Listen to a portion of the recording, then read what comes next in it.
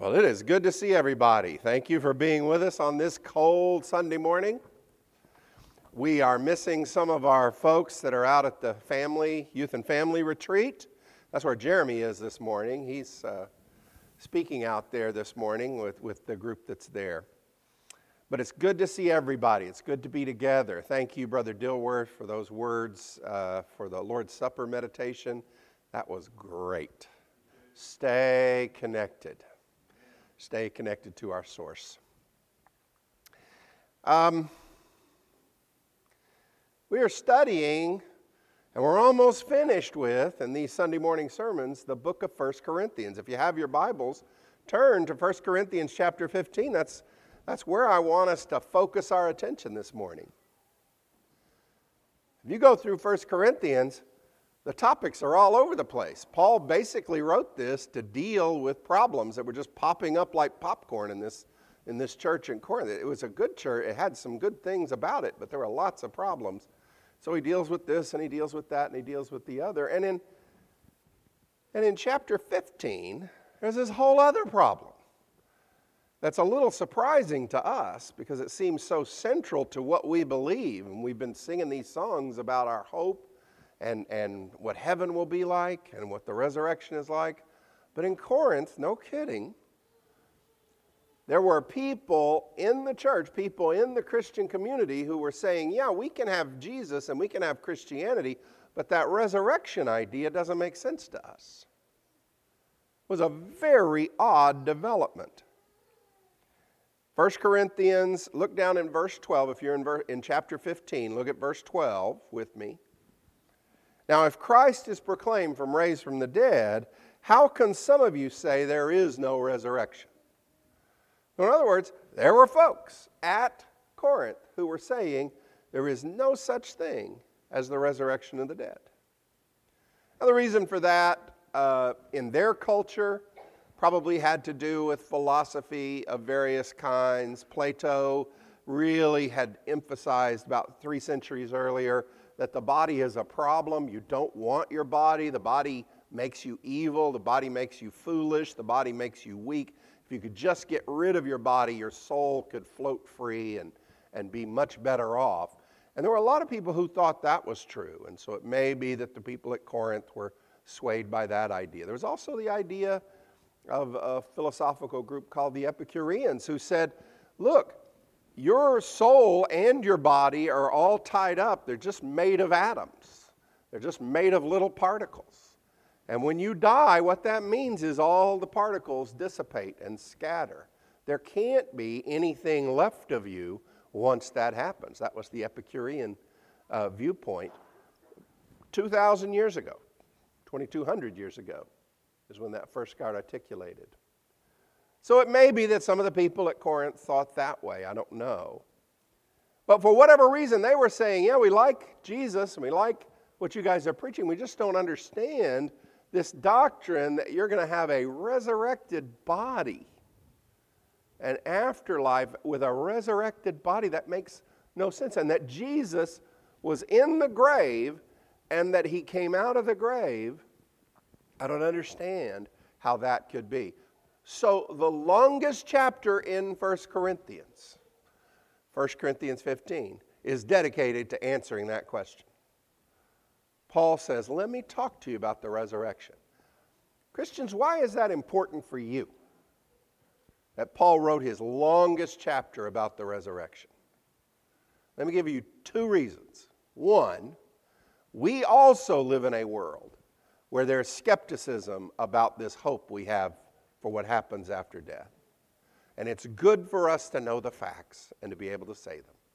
And 2, and much more importantly, I'm going to talk more about this in a minute, the hope that Jesus has given us by his resurrection, that we too will share in his life, that hope is one of the main drivers of our Christian life.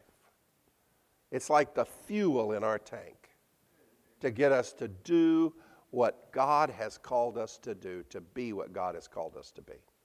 So let's talk about that this morning. If you're in 1 Corinthians 15, you can see that Paul starts that passage that we had read this morning verses 1 through 11, he starts by saying, let me talk to you about this. I preached this to you, and I gave you a list. I received it, and I passed it on to you as of first importance. That Christ died for our sins according to the Scriptures, starting in verse 3. Verse 4, and that he was buried, and that he was raised on the third day according to the Scriptures. And that he appeared to Cephas, and then to the 12. And then he appeared to more than 500 brothers and sisters at one time, most of whom are still alive, though some have died. Then he appeared to James, and then to the apostles. And last of all, as to one untimely born, he appeared also to me, for I am the least of the apostles, unfit to be called an apostle because I persecuted the church of God. But by the grace of God I am what I am. And his grace towards me was not been in vain. On the contrary, I worked harder than all of them. Though it was not me, but the grace of God in me. Whether then it was I or they, so we proclaim, and so you have come to believe. He tells the Corinthian Christians, you know the facts of the resurrection. And I love the fact that he's just so upfront about it. This is a list that he had already taught them when he evangelized them. This is a list he didn't make up. This is a list that goes way back to the Jerusalem church, the list of the original legal witnesses to the resurrection. And it's a fascinating, fascinating study. And the point is, Paul says, we are grounding our faith in this story of Jesus being raised from the dead. You know, there are some beliefs you have that you shouldn't investigate. Because if you investigate them, they blow up. If you look too closely at certain beliefs, I've never actually met anyone who believed that the earth was flat. At least I don't think I have. It never came up, let's put it that way. But that's one of those beliefs that if you investigate it for very long, it blows up. The more you look at it, the harder it is to hold on to a belief like that. Now, it was easy one time, but now it's really hard to believe that. If you investigate it, the resurrection is the opposite of that, as it turns out. By the way, I've done a lot of study on this in my academic life. The resurrection is one of those beliefs that the less you know, the easier it is to doubt. The more you dig into the facts, the more you learn about the resurrection of Jesus Christ, the more convinced you become that it happened. Paul starts out with just a witness list, and he says, you could go interview these people. A lot of them are still alive. Go talk to them yourselves. That is so fascinating to me. You know, what people who know that they are not telling the truth, they go through all kinds of loop-de-loops to keep you from talking to the witnesses, right? All kinds of things to say, oh no, we don't want those witnesses telling their story. Paul knows he's telling the truth. He doesn't have to be there and chaperone your interview with Peter or James or some of those 500 that saw Jesus at one time. Go. I know what they'll tell you, so I don't have to be there. You go. Because you're going to get a confirmation of this fact. The resurrection of Jesus Christ happened. And that changes everything. And it changes you if you believe it. That's what matters. It changes you if you believe it. Paul says, he's dealing with people who don't understand it. They're coming from a culture that's not friendly to that idea, the idea of a body coming back out of the grave. That sounds like zombies or horror films or something, and the Greeks didn't understand it, and even today people are skeptical of it. And Paul says, but it's fundamental to who we are. Because death has always been a problem. And out of nowhere, God has solved that problem in Jesus Christ. First of all, has been a problem for the human race. It has, since the fall. The human race has been plagued by those words of God, in the day that you eat of it, you will surely die.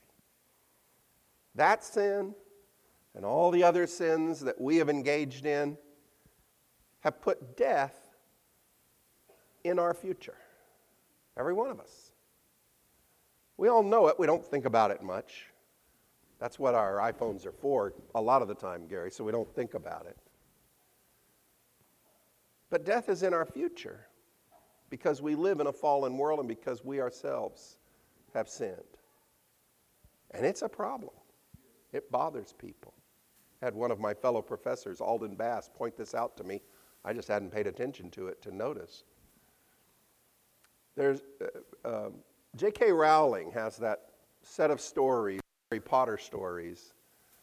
And part of the story that she tells is of a talented young student in the wizard school named Tom Ridley. He's very brilliant.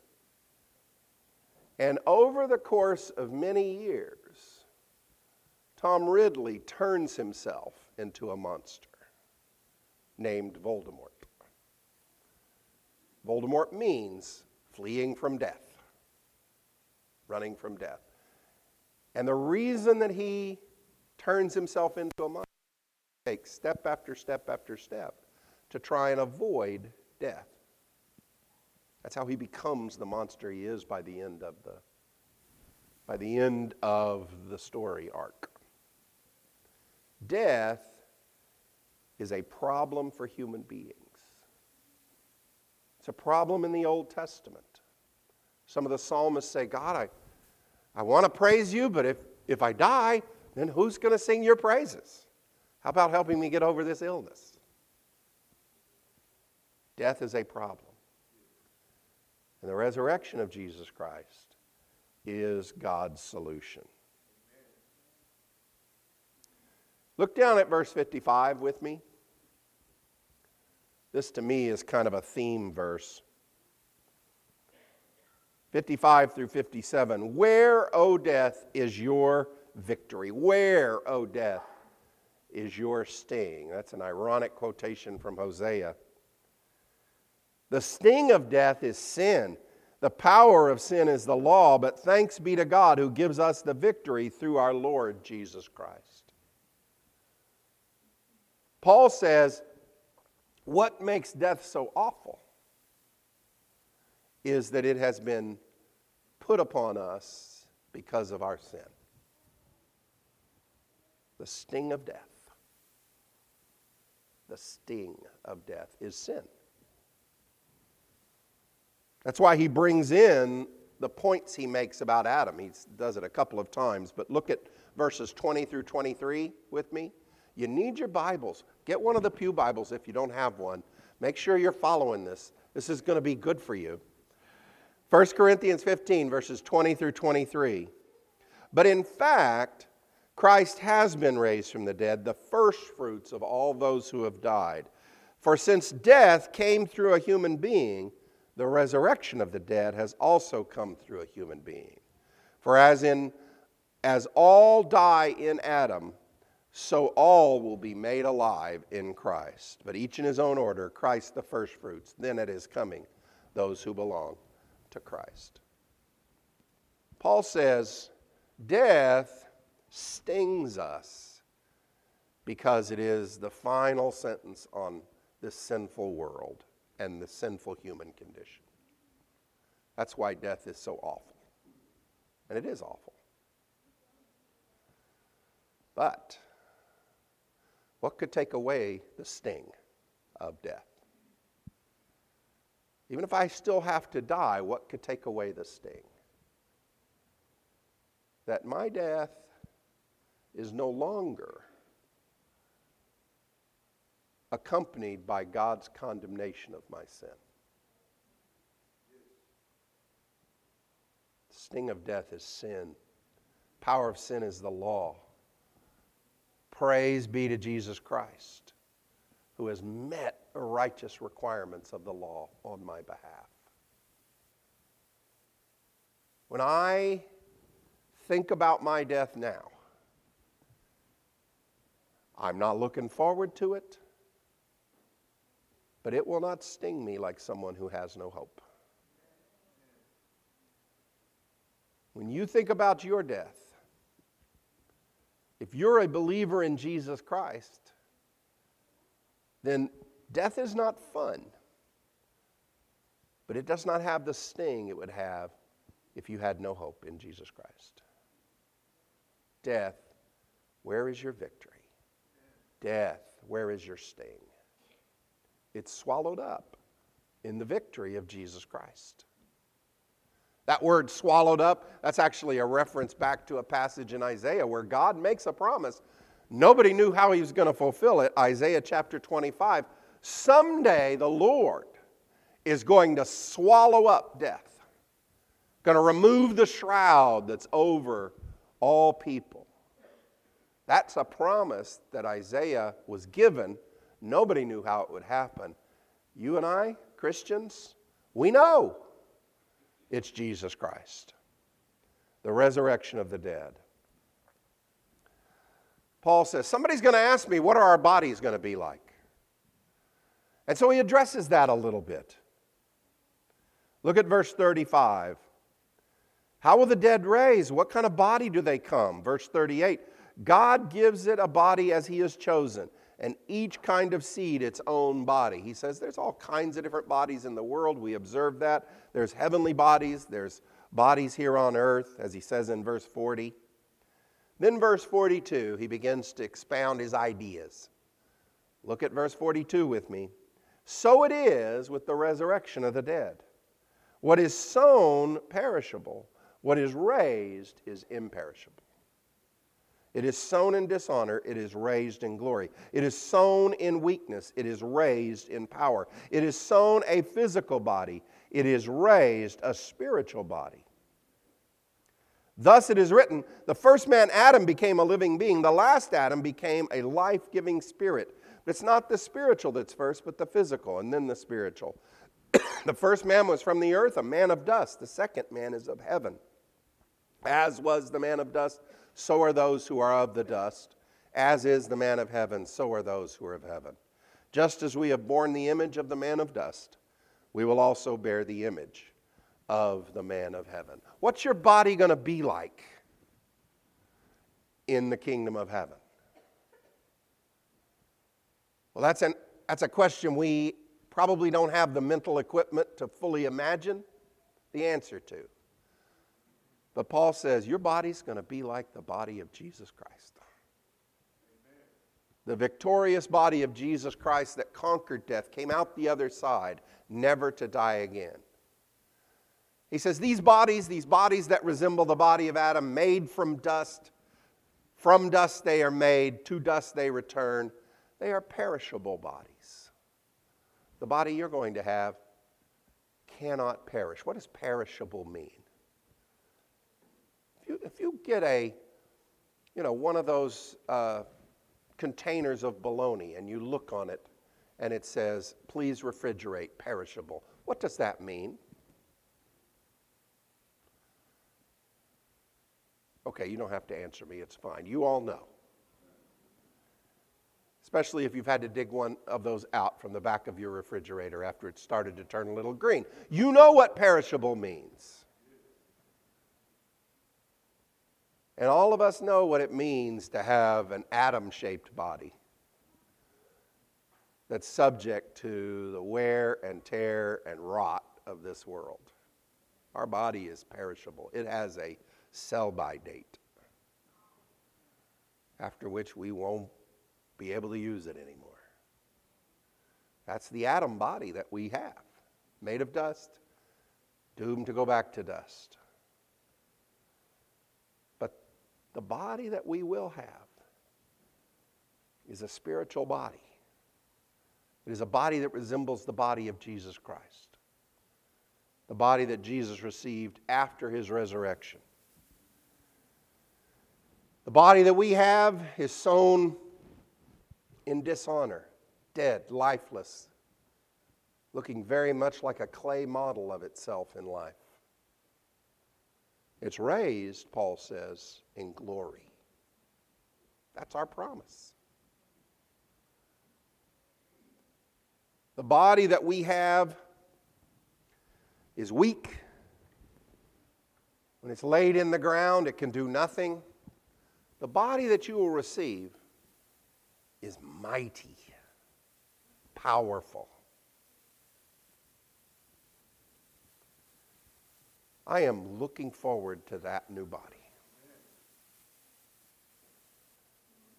There are several things that come from the fact that Jesus Christ rose in a physical body and promises to raise each one of us in a new body. Several things about that. One, there have been times when different religions and philosophies have taken the Plato tack and have said, no, your body's a problem. If you enjoy it, if it's a bodily pleasure, it's probably sinful, right? It's probably bad. If you get any fun out of it, stop doing it for your soul's sake, right? I mean, that's been in Christianity. It's been in a lot of other philosophies around the world too. If you enjoy it, stop it. But you know what the resurrection teaches us? God does not just love your soul. God kind of likes your body. I don't even like my body. God likes my body. God likes your body. I don't know how you feel about your body. God likes you as you are, and He's going to raise you up. Body's going to have some improvements when He raises you up, but it's your body. That's a great comfort. That is a great thing to know. The pleasures that your body gives you, the joys that you get from having this body that God has given you, do you think God hates those pleasures? No. God gets joy every time your body gives you joy. As long as you're not doing something that hurts you or hurts somebody else, God can't rejoice when you're doing harm to someone He loves, which includes you. But the regular bodily pleasures, of which there are hundreds a day, God gets as much joy or more than you do from those. Enjoy them and give Him thanks. Second thing that comes from this is that what you do in this life matters forever. Not all aspects of this life matter forever, but what you do in this life matters forever. I don't have hope that in heaven I will be wearing this jacket. It's okay, I don't like this jacket that much. But I have hope that I will see Ruby Dilworth forever. And the relationship she and I have right now, we will have forever.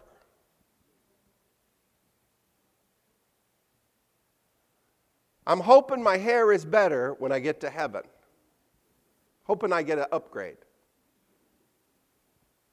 But what I'm convinced is that I'm going to see David. And I'm going to see Lynn. And I'm going to see Bill. And I'm going to see my dad. And I'm going to see my mom. And my grandparents. Those things are forever.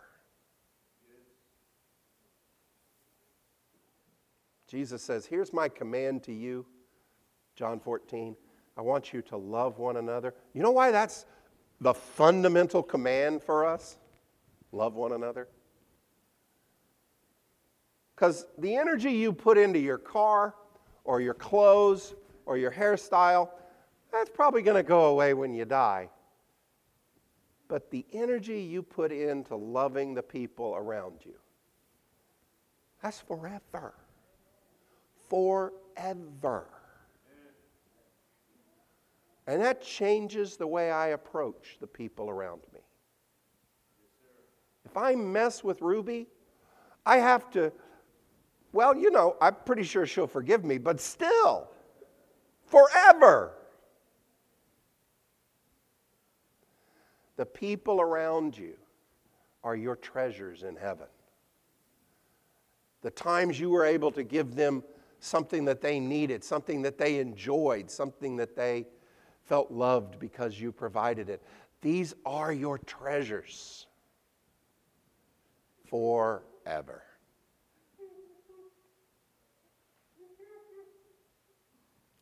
It's going to happen. That passage in Isaiah, I want to read it because I think it's so significant.